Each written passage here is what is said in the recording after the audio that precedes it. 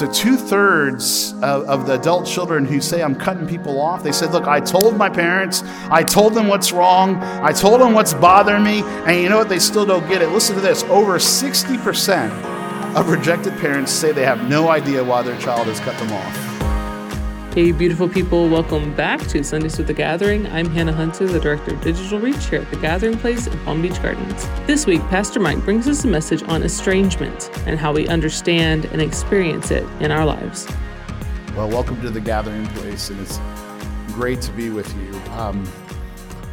I want to take a moment just to do a little bit of extra prayer today, because it seems like just in our secular calendar that, you know, the holidays really kick off with Thanksgiving week.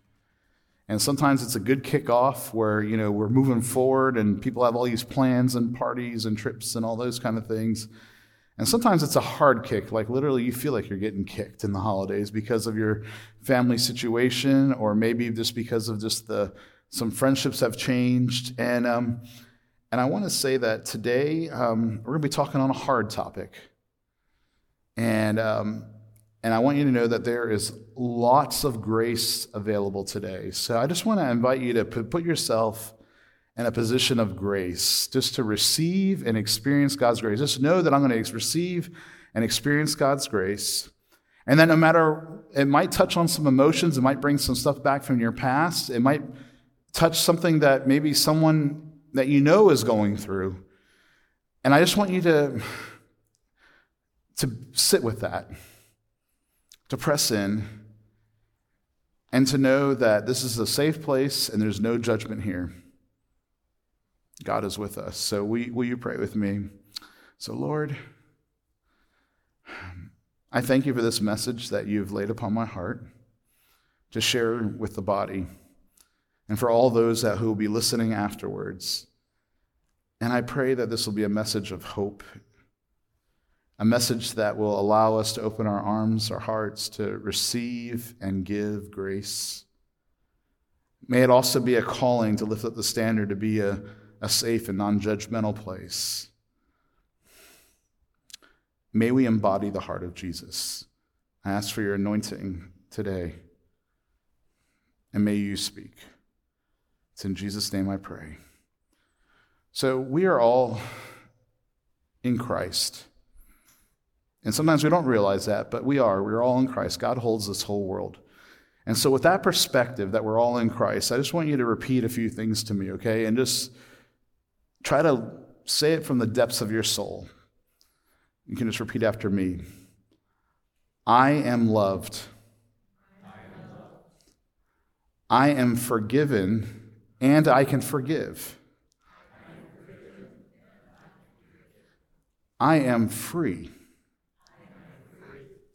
I am a new creation in Christ Jesus.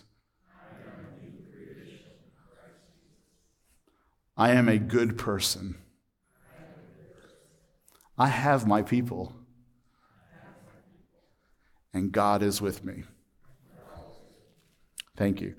So today, the topic that we're going to be talking on, and while I'm excited, but also just approaching with a lot of humility, is one that affects a lot of people more and more, especially today.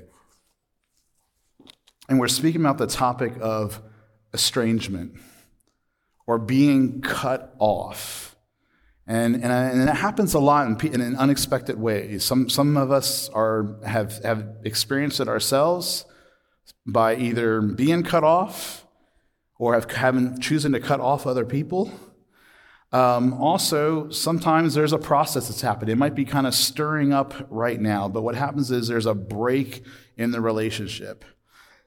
And so today, the reason why we're speaking about this is to help us, because this emotion, the feelings when we experience any kind of cutoff in life or estrangement, it comes up a lot during this holiday season. And so this is to prepare ourselves emotionally and spiritually for the holidays. And so this might be helpful. I want you to know that there's a lot of information and statistics on this subject. And a lot of it's written from the perspective of parents who have estranged adult children. That's like the vast majority of literature that's in this. But The purpose of today's message is to name this topic, okay? To actually say that it exists even in Christian families, okay? Even when you try to do all the right things and you think you're just trying to press in, sometimes the cutoff happens. It's also here to let you know that you're not alone. If this is touching your life in any way, I want you to know that you're not alone because it touches a lot of people. It's also to help you understand, just to get a little bit of insight on that subject. And we're not here to fix your problem. I'm not here to fix you today or give you some, just easy answer or some Christian cliche that you could just say and mantra yourself to it until you're numb. No. But what I do want you to do, and my prayer is that it'll help you to recognize where is God in all of this. And to try not to over-spiritualize things. That tends to be the default sometimes with us Christians. We like to over-spiritualize things, gloss over real matters. And I want you to know that it's going to give you hope. And it gives you also permission to remember that you're not alone and that you can't fix this by yourself, okay? That's another thing. Sometimes there's a little bit of shame associated with this. And so we try to keep it in the dark and try to hide it, and we try to fix it ourselves. So I don't want to do that. What I really hope it'll do is inspire you to know that you're not alone, but it'll also encourage you to take some steps to find community so that you can press forward in this, so that you can know that you have a pastor you can trust, that there's friends that you can trust, and then also that there's great counselors and therapists out there. Because there's this persistent stigma among many Christians, even today, about therapy. Sometimes there's like this negative view that therapy or getting that kind of emotional, psychological help is counter to faith. Really, it's complementary. And really, our faith, our spirituality, and even psychology are all gifts from God to make us whole. So I want you to press into that. So let's just give a couple of quick definitions, and there'll be stuff following online for this series. But here's this, what does estrangement mean, okay? Because like I said, there's a lot of psycho talk out there on social media and stuff, but estrangement means experiencing distance or separation from others, such as family members, with a notable diminished or complete loss of contact with a previously close relationship. Estrangement can vary in length, with separations ranging from 6 months to more than 30 years.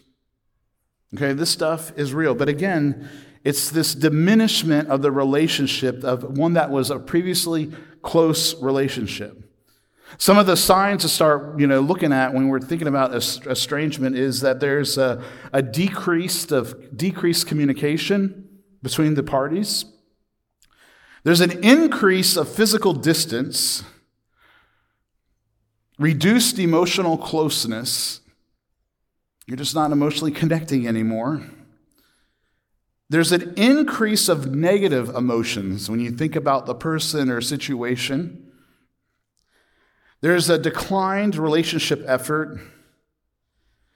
And there's a lot of delegitimizing, basically discounting what people think, what their opinions are, their feelings. These are all the signs of estrangement. I want you to know right up front, it's like, hey, I am not a therapist. Been to lots of therapy, still working through stuff, but I am not a therapist. I'm a United Methodist minister, and I have training in pastoral care. And so professionally, I know how to refer things when I see the warning signs. And I know a lot more about the Bible than this topic, but really I'm just a practitioner like you. I'm just trying to practice and put my faith. And I do know a lot about estrangement because, let's face it, I've experienced the whole cut-off thing because I have cut people off in my life. Sometimes for good reasons, sometimes for just really bogus reasons, but it was what I felt was right at the time. And also, I've been cut off. So I have both sides of it. So maybe today it's in, this topic is in your past. Maybe you're in it right now. Or maybe you're thinking about doing it. And it's always a sensitive topic that is, again, very real and acute in the holidays. But if you find this helpful, what I'm about to say, I hope you'll take some bold steps and listen to this message again, go deeper, and maybe even share this podcast. If you want to know, this is a shocking statistic that just came out recently, that 25% of Americans today, that's 1 in 4 people that you meet, have an estranged relationship. It's much more prevalent than what we think. They are cut off from someone they loved and they were close to. In most cases, it is an adult child estranged from an adult parent. And if you're not in it, chances are very likely that you know someone who is. Maybe this message can give you some insight to actually come alongside of people that are experiencing this and maybe be a little bit more empathetic in this, and just not try to dismiss what's going on as they especially experience estrangement during the holiday season. Now, the Bible has lots of examples of estrangement and being cut off. And so today what we're going to be looking at is an example that happened in the church, the early church.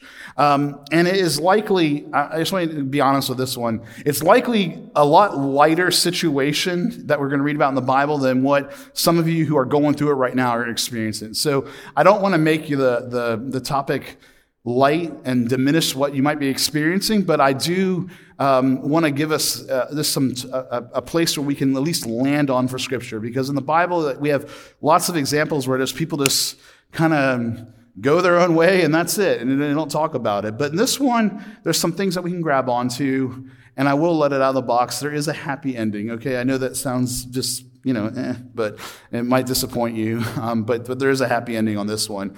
The people I just want to introduce, when they show up together actually in Acts chapter 12, verse 25, and it reads this, okay? So these are the characters that we're talking about. When Barnabas and Saul had finished their mission to Jerusalem, they returned, taking John Mark with them. So John Mark, what we know is like, he was actually part of this early church movement, was part of a prominent house group. There's a lot of things that happened to him in the Bible later on, but we see that he was this young convert that stood out among the disciples, and they decided to take him on this mission. Then we pick up again where we hear a little bit more about John Mark in relationship to actually the mission in Acts chapter 13, verses 13 and 14. It says, Paul and his companions left for Paphos by ship for Pamphylia, landing at the port town of Perga. There John Mark left them and returned to Jerusalem. But Paul and Barnabas traveled inland to Antioch. And then we hear, okay, what was the response to this leaving? And that's in Acts chapter 15, verses 36 to 41. After some time, Paul said to Barnabas, hey, let's go back and visit each city where we previously preached the word of the Lord to see how the new believers are doing. Barnabas agreed and wanted to take along John Mark.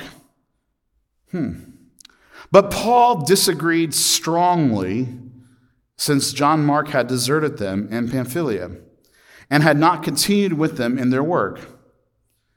Their disagreement was so sharp that they separated. Barnabas took John Mark with him and sailed to Cyprus, and Paul chose Silas as he left. The believers entrusted him to the Lord's gracious care. Then he traveled through Syria and Cilicia and strengthening the churches there. And that's really the big details that we hear about this conflict. And if you read it really fast and are just going through it, it's tricky because this part of the Acts of the Apostles and later on is really following Apostle Paul's missionary journey. But right in the middle of the great apostle's missionary journey, we see a major church conflict happening. We see a major relationship happening that is now broken down. If you want to start applying family systems theory to this thing, we have a lot of parent-child roles happening. If you remember Barnabas, okay, Barnabas was the one whose nickname was Son of Encouragement, and he was like one of the biggest encouragers that we see in the Bible. And when Apostle Paul, came to faith and started to understand who Jesus was, he got a little weird, okay? He stepped out in faith and did some amazing things, but also, he did some things that scared some of the disciples. And they're like, hey, we need somebody to kind of accompany this guy to make sure that he stays on track. And so they send Barnabas to him. And Barnabas takes Paul under his wing, and he mentors Paul in one way. But we see that eventually the relationship grows, and they become like these equals or colleagues in ministry. So we see that. And then we have the same thing happening in the relationship later on where Paul starts seeing this John Mark, and they invite him in Jerusalem in the early church to say, hey, why don't you travel with us? Well, what I skipped over that we do miss on this text is that from that first missionary journey to the second one, when John Mark said, hey, I'm done with it, they experienced a lot of hardship. And when you're experiencing hardship in church, even in the first church, the reaction is still the same. The hell with this, I'm finding another church. And that's what John Mark did. He said, look, the hell with this, I'm finding another church, man. I'm not going to deal with this drama. I'm not going to deal with all this garbage, I'm going to go back to Jerusalem church where they have their stuff together, okay? And some of us have done that. We've been in smaller churches. I know I have. And sometimes as churches are just kicking off and you're getting moving and a little bit of drama starts going on, it's like, you know what? I get my church hurt. I get burned out. I get tired. It's easy just to step in and go to the bigger church that has their stuff together. And that's what John Mark did. And yet, here, though, something happens in the relationship. Whereas Barnabas took Paul along, and Paul seemed to be compliant, and they somehow worked their stuff together, and Paul grew, John Mark really goes against the wishes of Paul.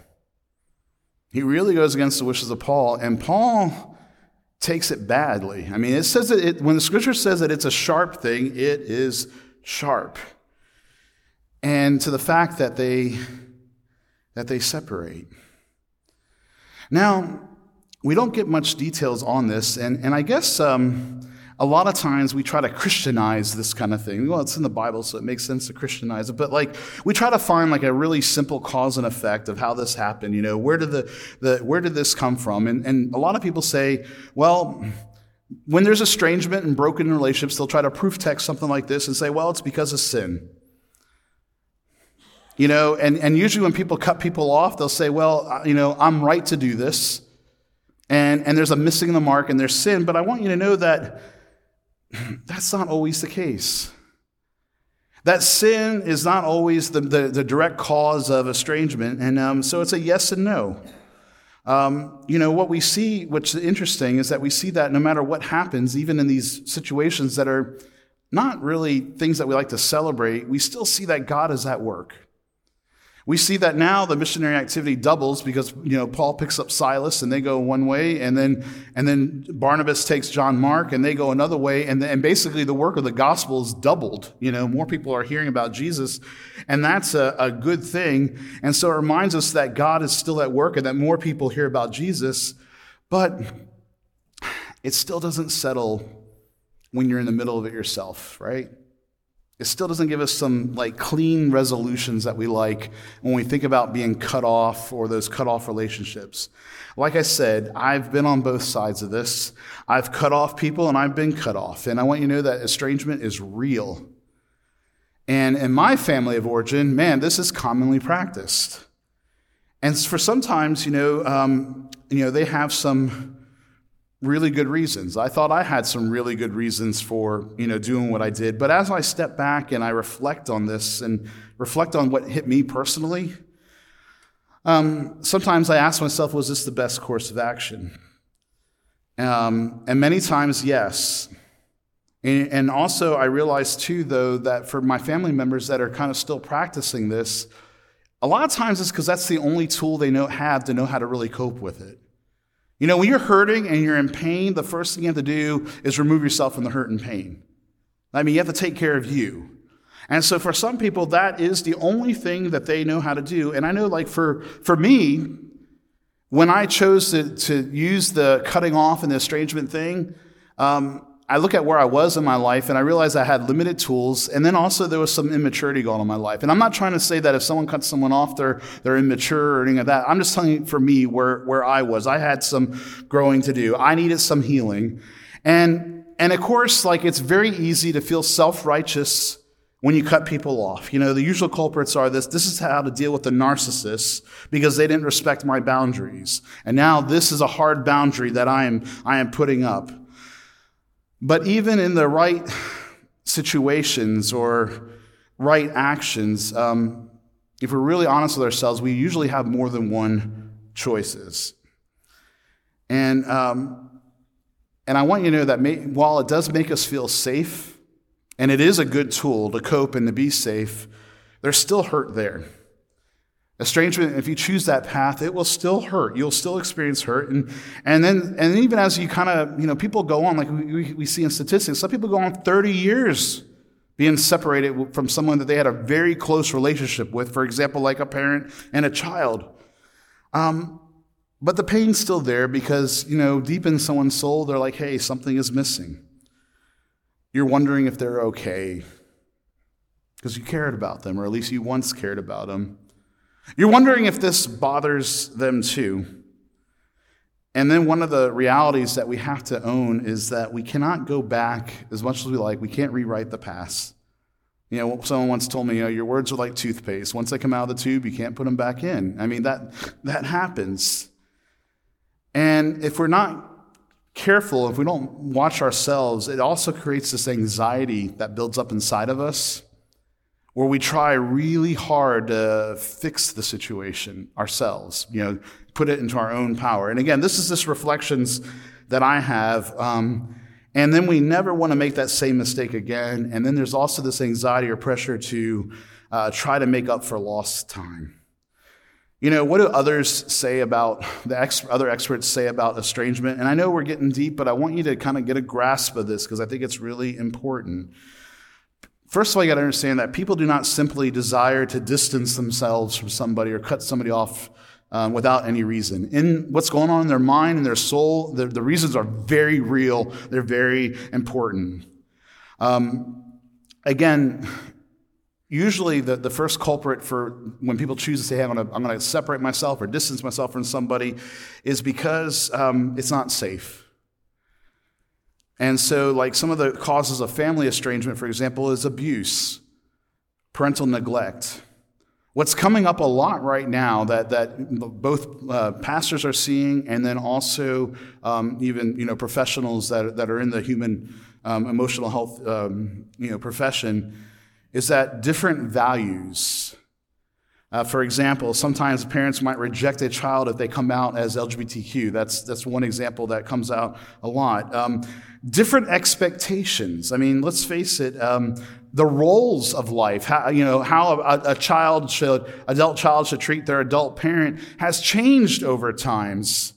Sometimes there's the death of a member of the family, illness, divorce, harsh parenting styles, drug or alcohol abuse can come into play. Parental alienation. Sometimes the parent just wasn't available when they really needed them. And then at other times they were too available. There's enmeshment, coming. It was just all up in everybody's business, and they didn't know, where one began and one ended, Incarceration and untreated mental health conditions. So, there's a lot of things packed up in here. Joshua Coleman, writing in The Atlantic, points out that the causes of estrangement are complex. And I think you got to embrace that. It's not a simple black and white thing that, it can be easily fixed. It's complex, and there are many factors that influence it. And so Coleman also makes a strong case that parents of young adults simply underestimate or misunderstand the value of their own children place on feelings and emotional capital. Again, usually what we're seeing in all the research is that usually it's the adult child that's doing the breaking off. Technically, they say that they see that parents are one, biologically hardwired to care for the child because most parents put a lot of investment in a child. So they're biologically and emotionally invested to care. And so when the break-off does happen, it is painful. And what happens to a lot, especially in the generational differences that at least I'm seeing and experiencing in my own life, but also observing as a pastor, is like there's a big, difference in values. and the roles that emotions play in. And so a lot of young adults that I experience, they see that their parents are disconnected. They don't value their feelings. They don't value their boundaries. They don't value the emotions that they're feeling. And so, again, listen, like I was raised, by an Eastern European dad, okay? So, I mean, like, we were called to be hard, you know what I mean? It was like, you don't cry. You just deal with it. That's part of life, You don't talk about your feelings and all those kind of things. But right now, there's a high value placed on feelings and actually building emotional capital. So just because you are a parent or you are a caregiver doesn't automatically give you the right. And that's a hard pill for a lot of people to swallow, but this is what's happening today. Dr. Don McCulloch, he's a professor at Palm Beach Atlantic University and also a counselor at Spanish River Counseling Center, says this. He says, typically, and this is where it gets a little touchy for us Christians, typically the story of the prodigal son does not apply in most stories of estrangement in life, okay? Like, we'd like to have that. The child, in a lot of cases, is not an addict who has run off and spent the family's fortune recklessly. Yet that does happen. The children who choose estrangement from parents often are doing relatively well, which makes the cutoff all the more painful for the parents to comprehend. It's not about waiting for the child to come to their senses, and that day may never come. And this is not surprising, although the research indicates that while approximately 2/3 of estranging adult children say they've told their parents the reason why they're cutting people off multiple times. Okay, so 2/3 of the adult children who say I'm cutting people off, they said, look, I told my parents, I told them what's wrong, I told them what's bothering me, and you know what? They still don't get it. Listen to this: over 60% of rejected parents say they have no idea why their child has cut them off. I mean, this is what's happening. And I wonder, where is God in all of this? And again, it makes it even more difficult because, in this situation, many times we can't assign blame to a person or a situation. We can't even blame sin. And then we have to also ask, am I on the right side? Sometimes people ask, is God grieving just because I'm grieving? And so is that why God is with me? Yes, God does grieve with us, but that doesn't mean that one side is right and the other one's wrong. In fact, when it comes to this very complex situation, I don't have the right answer. But I do say this: it is an opportunity to take a step in looking at it inwardly and allowing God to stretch us, and it's time for us to grow. It's an opportunity to remind ourselves that, yes, God is with us. God grieves with us when we are grieving. And yes, God is walking with you, walking with me, walking with us right now. And we don't have to have an easy fix or an easy answer or that one target to assign all the blame on. Sometimes it just is. And I know that's a sorry answer that you want to hear in church or you want to hear from the pulpit, but sometimes this stuff just is, and we have to just live with it. Is that enough for you? Are you eventually okay to just be okay? We know that estrangement hurts because there's grief involved. One writer says that there's 5 stages of grief, drawn from Kubler-Ross's stages of grief.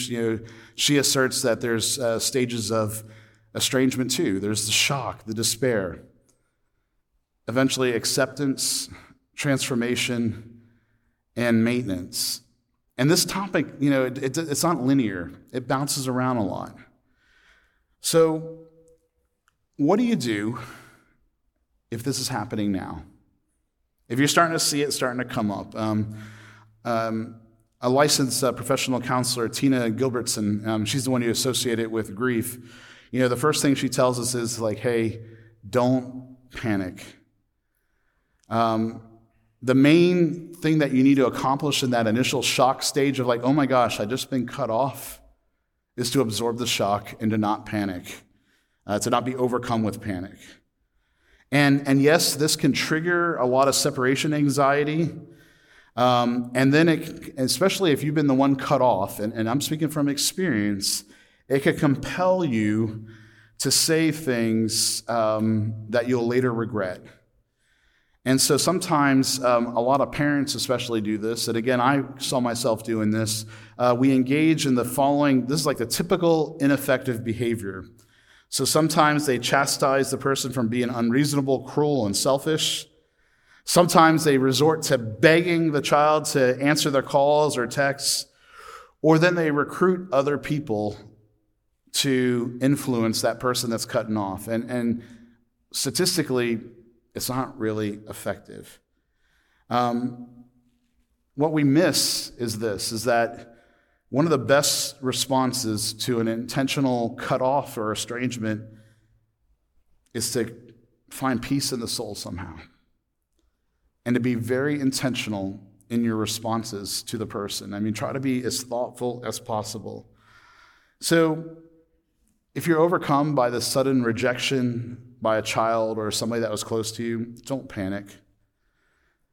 It does feel like if you don't fix this immediately, they're going to move further and further away, and you could lose them forever. That's the fear. If I don't get this fixed right now, I'm going to lose them forever. But let's be honest, that's just a feeling, and it's not a fact. Give the person space. If they keep distancing themselves right now, that means that they need to have time to breathe, to regroup, and to consider their options. And it's a good thing for you to do the same thing. And if you had a good relationship before, and this is where we can kind of trust it, if you had a good relationship before, there's a foundation for another good relationship, that you will get through this rough patch. And if your relationship was troubled, then you're going to want to do some deep work to learn how to repair whatever damage has been done and avoid further unnecessary damage in the future. And so you got to understand that this learning, this soul work, it takes time. So what I suggest for myself, and I'm inviting you to do, is that if someone's choosing this, don't be like, oh, that's not the Christian thing to do. What would Jesus do? Because, that just gets you in trouble. Recognize this as one of many coping strategies and respect it. Respect it. It is the one way for someone to control a situation, and even maybe to control another person, and to create that space to be safe.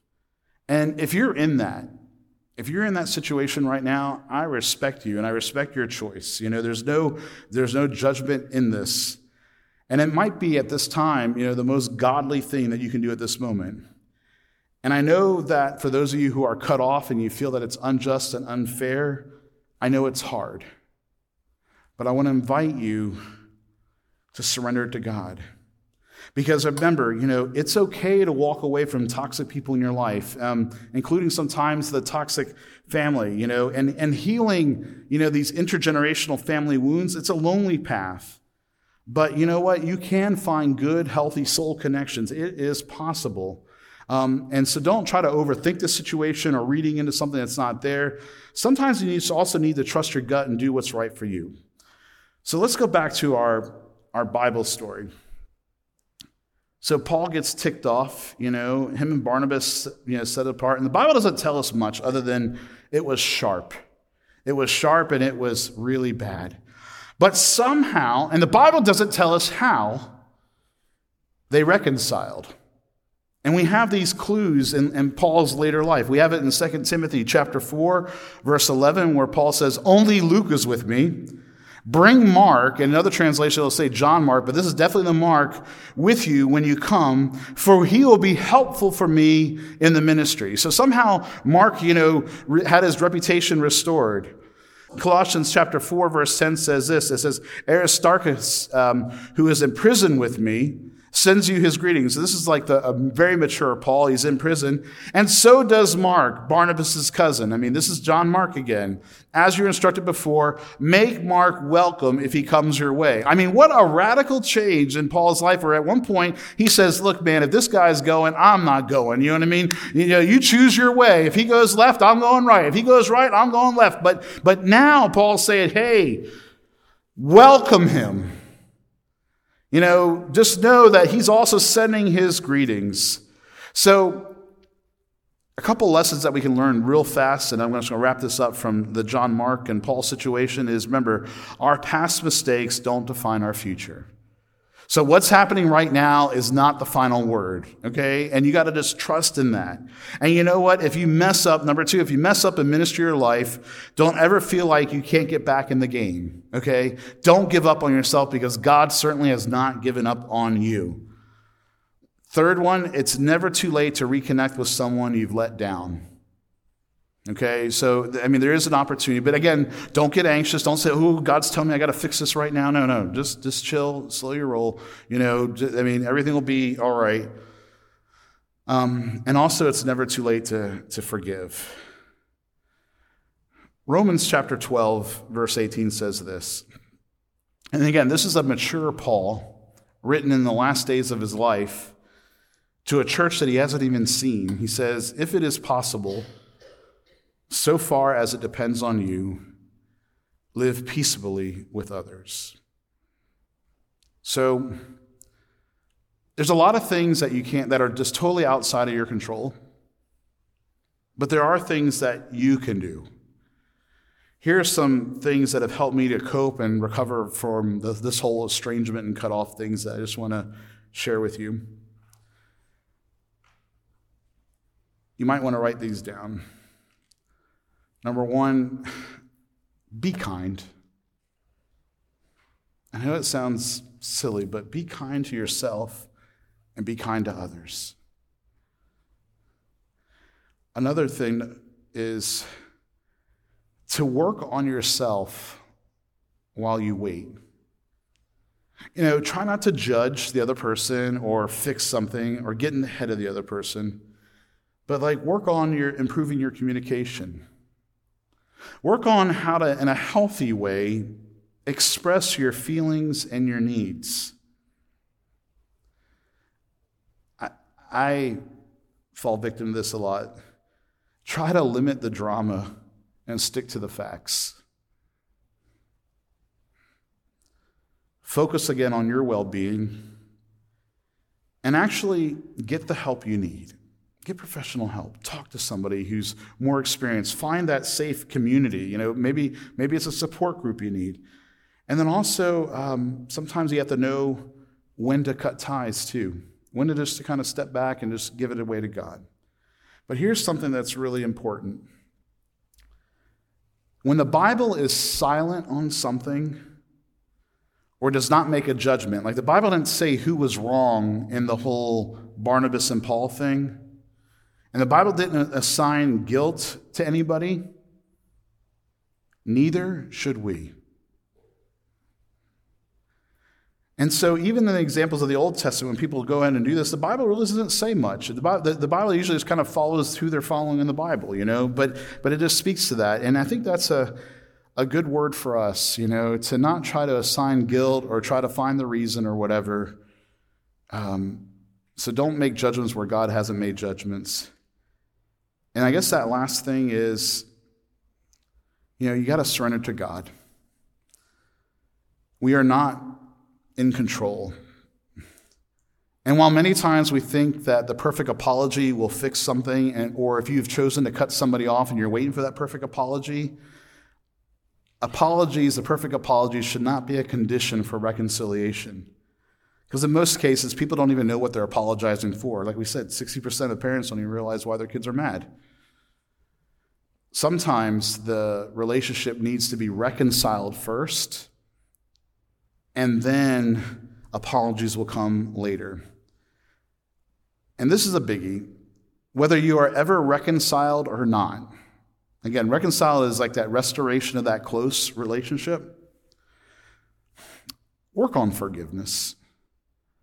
Because you can still forgive. And that's what really sets the soul free. And then, if it is safe, and again, this is when you've done the work, the soul work on yourself, and you feel safe with that other person, I want to invite you, if you're looking for reconciliation or considering it, you have to be open to turn the page and start a whole new chapter. You can't go back to that old relationship. You can't go back to where it first broken off. Sometimes it's like if that person really matters and you've grown a lot and they've grown a lot, but now there's a convergence of your two lives together, sometimes you just got to start a whole new page and a whole new chapter and just move forward. And that's what sometimes reconciliation looks like. It's starting new. And you got to avoid those traps of having the idealized version of what a reconciled relationship looks like. Like, oh, I want to have the perfect mother-daughter relationship like I've seen on TV or wherever I've seen, or I want I want to be the grandparents that I see on Hallmark. Get rid of that crap, okay? It doesn't work. Live with what God has given you. And you know what? Understand that those relationships will look very different, because chances are you'll be very different, because we are growing, we are changing. So don't get locked into the past. Respect the boundaries and take it slow. And what I want you to know is this, and this is what I'm closing on. There is hope.